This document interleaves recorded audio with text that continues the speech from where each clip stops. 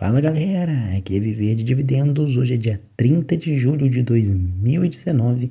Nós estamos falando aqui da Alemanha e vamos começar aí o Papo de Dividendo número 61, o seu podcast de notícias sobre o mercado americano. No cast de hoje, antes da gente falar das empresas, só deixar um anúncio rápido aqui. Nós cadastramos o Papo de Dividendo lá no Google Podcast. Então, se você é assinante aí, usuário do Google Music, eu não sei se o Google Music está disponível no Brasil. Pelo menos aqui na Alemanha eu não consegui acessar o Google Music para cadastrar. Tive que usar uma VPN americana aí para poder cadastrar lá pelos Estados Unidos. Mas enfim, eu não sei se está no Brasil, mas agora a gente tá lá no Google Music também. O negócio é que não tem como você fugir. Qualquer lugar que você for, dá para você acessar lá e assinar o nosso podcast. E eu acho que o podcast fica aparecendo lá como Viver de Dividendos, tá, gente? Não adianta você procurar como Papo de Dividendo não, senão você não vai achar, não. Então agora a gente está no iTunes, estamos no Spotify, estamos no Overcast, no PocketCast e no Google Podcast. Basicamente aí não tem como você fugir mesmo, não. Qualquer canto que você vai... Falta só o SoundCloud, mas eu não sei se no SoundCloud dá para consumir a minha URL. Bom, depois eu vou verificar isso aí. Mas vamos lá, vamos ao que interessa, né? Nós temos para falar hoje. Hoje nós vamos falar de UBS, Santander, Deutsche Bank, Samsung, SoftBank, Toyota, Didi, Apple, Intel, UPS, Disney, Microsoft, Amazon e Uber. É isso aí, galera. Vamos girar. IBM ticking down, or if it's Microsoft ticking up, he's going to make his decision whether he's going to buy or sell that order based on what he sees or feels.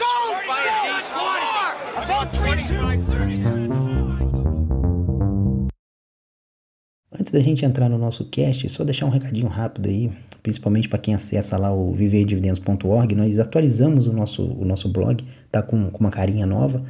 Então, o template antigo estava já meio velho desde 2014 e estava apresentando alguns problemas. Eu não conseguia atualizar ele, não sei porquê. Eu botava a versão mais nova dele e vinha uma OR junto lá. Não sei o que o dono do template fez, mas enfim.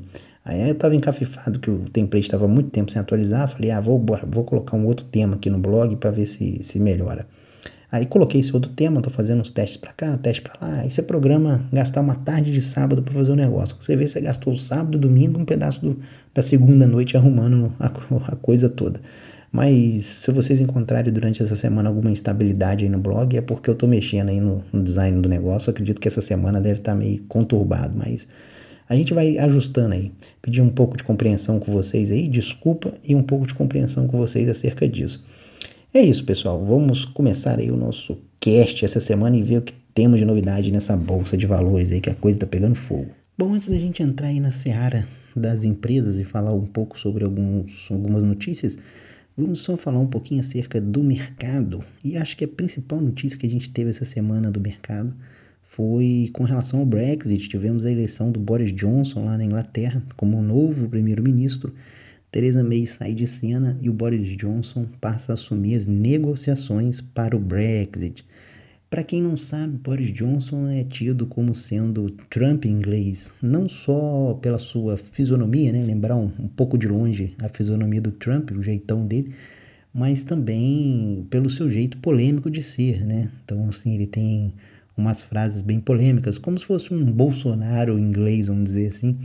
Então a gente pode ter certeza que vai ter bastante turbulência aí nessa saída da Inglaterra da zona.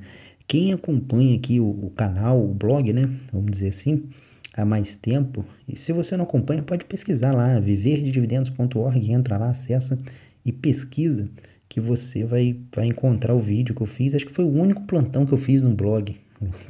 Já passou tanta coisa, mas a única coisa que eu fiz plantão foi a saída da Inglaterra, da zona do euro. Eu acho que eu entrei, saiu o resultado, eu gravei o vídeo minutos depois e publiquei no canal. E nesse vídeo eu já estava alertando que era muito difícil de conseguirem fazer alguma negociação, e se fizessem alguma negociação, se a Inglaterra aceitasse, seria muito ruim para a Inglaterra, o que me levaria a crer que realmente eles sairiam sem um acordo. E foi isso que o Boris Johnson falou aqui. A chance de não ter acordo é muito grande. Então, por que é muito grande? Porque, para pensar, se você é dono do bloco, vamos dizer assim, se você é um dirigente do bloco, Um país pede para sair, você vai lá e faz um acordo bem vantajoso para ele e a economia dele melhora, você vai fazer com que todos os outros países do bloco pensem, para que eu estou fazendo aqui dentro desse bloco? É melhor ficar fora, eu vou ter mais vantagens de fazer um acordo unilaterais, né? Quando você nunca entrou no bloco, é uma coisa, né? Você vê alguns países ali que nunca entraram, porque aí realmente pode ser vantajoso, cara, fazer um acordo ali em alguns produtos, subsidiar, etc e tal. Mas uma vez que você tá dentro e resolve sair, meu amigo, aí os caras de dentro do bloco vão fazer de tudo pra atrapalhar a vida do cara. É isso aí, tipo, vão fazer de tudo mesmo pra atrapalhar a vida dos ingleses. Os ingleses vão ter que se rebolar aí realmente para poder conseguir se sustentar na economia, porque vai ser todos os países dificultando a vida deles. Então, até tá bem complicada a situação aí pros ingleses. Eu não sei o que vai rolar disso aí. Eu falei que naquela época não tinha como ter bola de cristal, mas que isso daí que não ia ter acordo estava bem claro, né?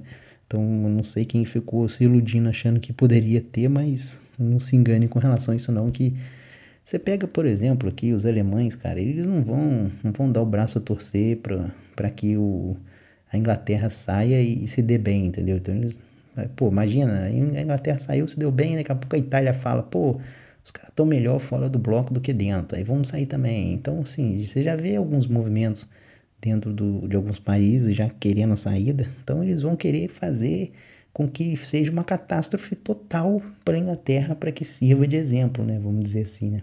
Aquela famosa história de, tipo, matar o cara, o rebelde, pendurar o corpo dele lá para todo mundo poder ver, né? Tipo, ó, não faz rebeldia não, que é isso aí que vai acontecer contigo. Então, é preocupante. Então, preocupante até no sentido financeiro da coisa, né? Eu tenho algumas empresas que estão situadas na Inglaterra, Unilever, por exemplo, e ainda não sei o que eles vão arrumar ainda, né? Qual o impacto disso, mas vai ser bem complicado. Mas vamos acompanhando aí e vendo o que vai dar. Já que estamos aqui na Europa e falando de dinheiro, vamos falar um pouco de bancos. A gente tem 3 destaques para trazer aqui. O primeiro deles é o UBS da Suíça, que teve aí o melhor resultado e segundo trimestre, né, com o melhor resultado em 9 anos, com 1,4 bilhão de lucro, um bom crescimento no lucro. O segundo não foi um resultado excelente, mas também não foi de tudo pior. Vamos dizer que está no meio do caminho ali. É o Santander, que teve, apesar de ter uma queda nos lucros de 18%, boa parte disso foi por conta de um resultado fraco na Inglaterra, com a Grã-Bretanha. Não sei se é por conta do Brexit, né? Vai saber. E também por conta da aquisição do Banco Popular da Espanha. Ele adquiriu 100% desse banco, então acabou afetando o balanço deles aí de forma negativa na questão dos lucros.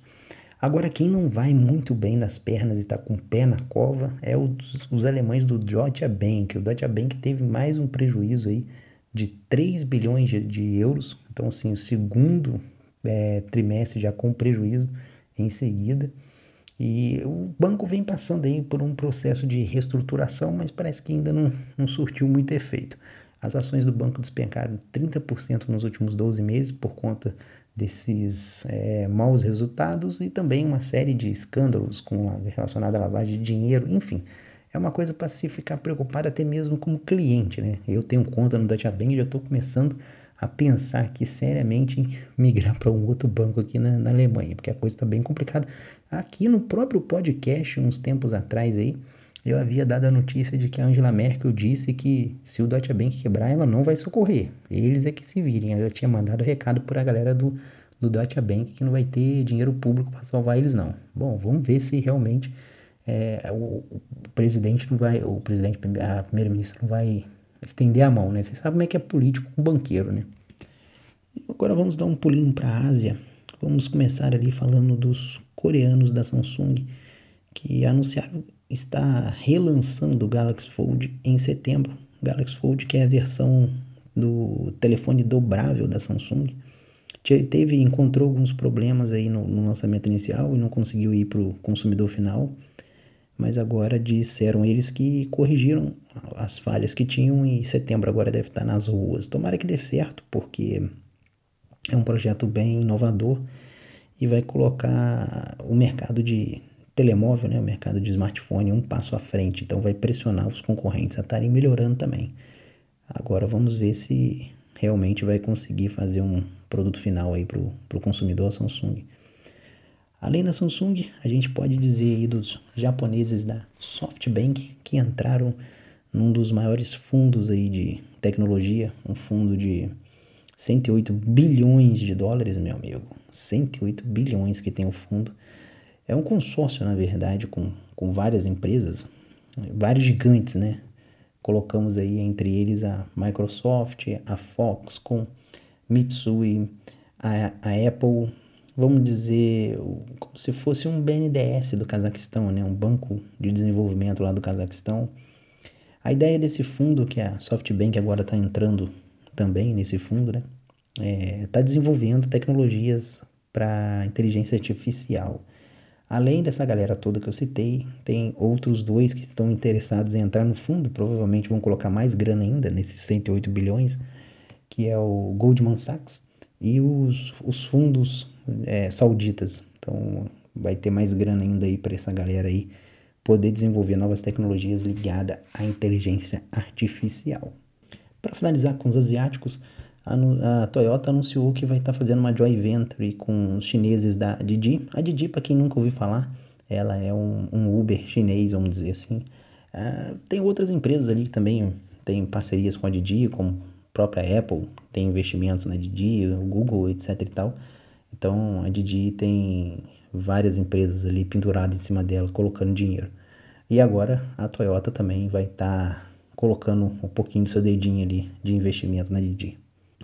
Já que estamos falando de Apple, o Wall Street Journal anunciou que a Apple pretende comprar a Intel. Calma que não é toda a Intel, calma, sem euforia, mas é a parte de modem. A Intel estaria vendendo a parte de modem e a Apple estaria bem interessada nesse segmento aí da Intel. Basicamente, meu amigo, aí você deve estar se perguntando, uai, mas para que a Intel, para que a Apple vai comprar os modem da Intel?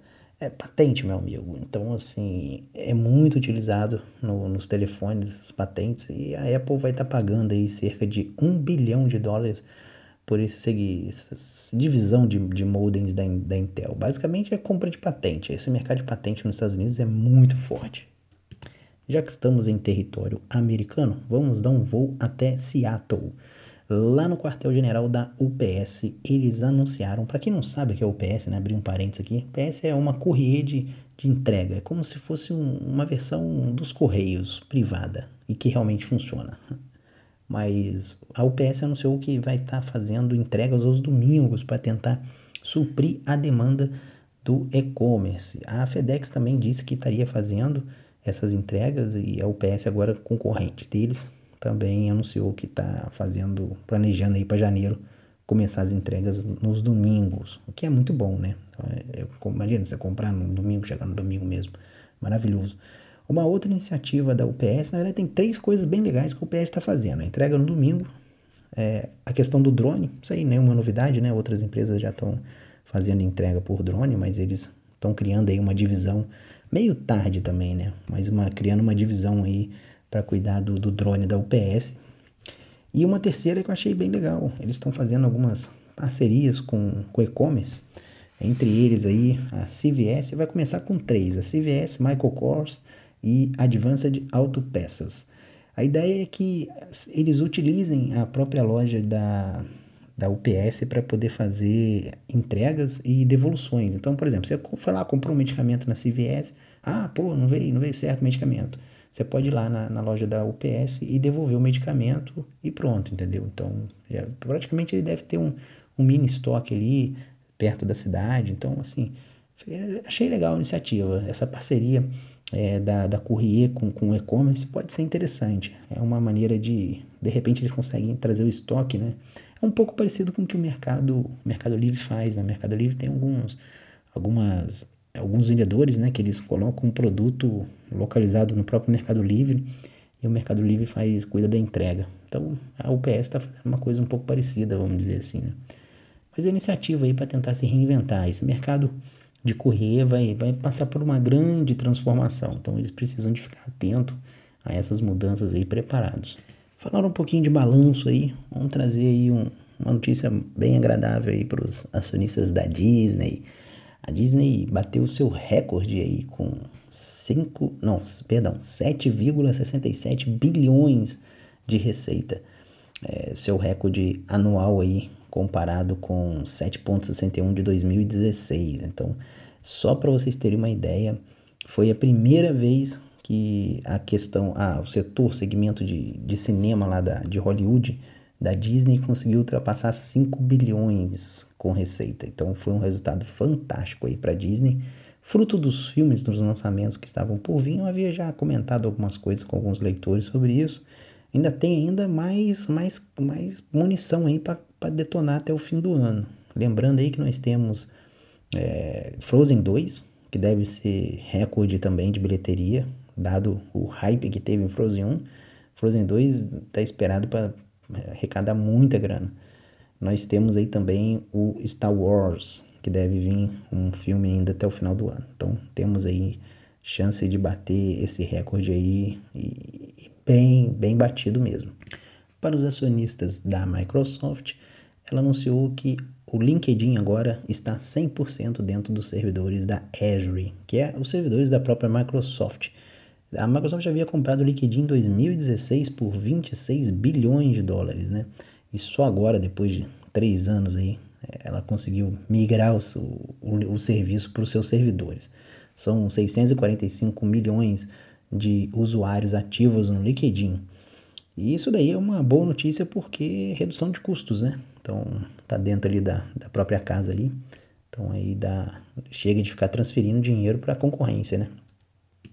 Para finalizar o cast de hoje, a Business Standard disse que a Amazon estaria interessada em comprar o Uber Eats. Uber Eats é um serviço do Uber que trabalha com entrega de comida. A ideia da Amazon é entrar nesse mercado de entrega de comida justamente para adicionar mais um serviço aí ao seu Amazon Prime. Então, a principal foco deles aí seria a aquisição do Uber Eats indiano. Talvez uma aquisição ou uma possível parceria entre as duas empresas, isso ainda não foi decidido. De acordo com o jornal lá, a Amazon estaria interessada em comprar mesmo o Uber Eats. Vamos ver o que vai rolar disso daí. Novas notícias acerca desse fato aí da Amazon com o Uber Eats, a gente traz aqui para você no podcast. Então é isso, pessoal. Acho que deu pra gente passar um pente fino aí acerca de todos os principais novidades no mercado de ações, e espero que vocês tenham gostado do cast de hoje. A gente vai ficando por aqui, um abraço e até a próxima. Valeu, galera. Buying D's, how many? Still like total all day. 4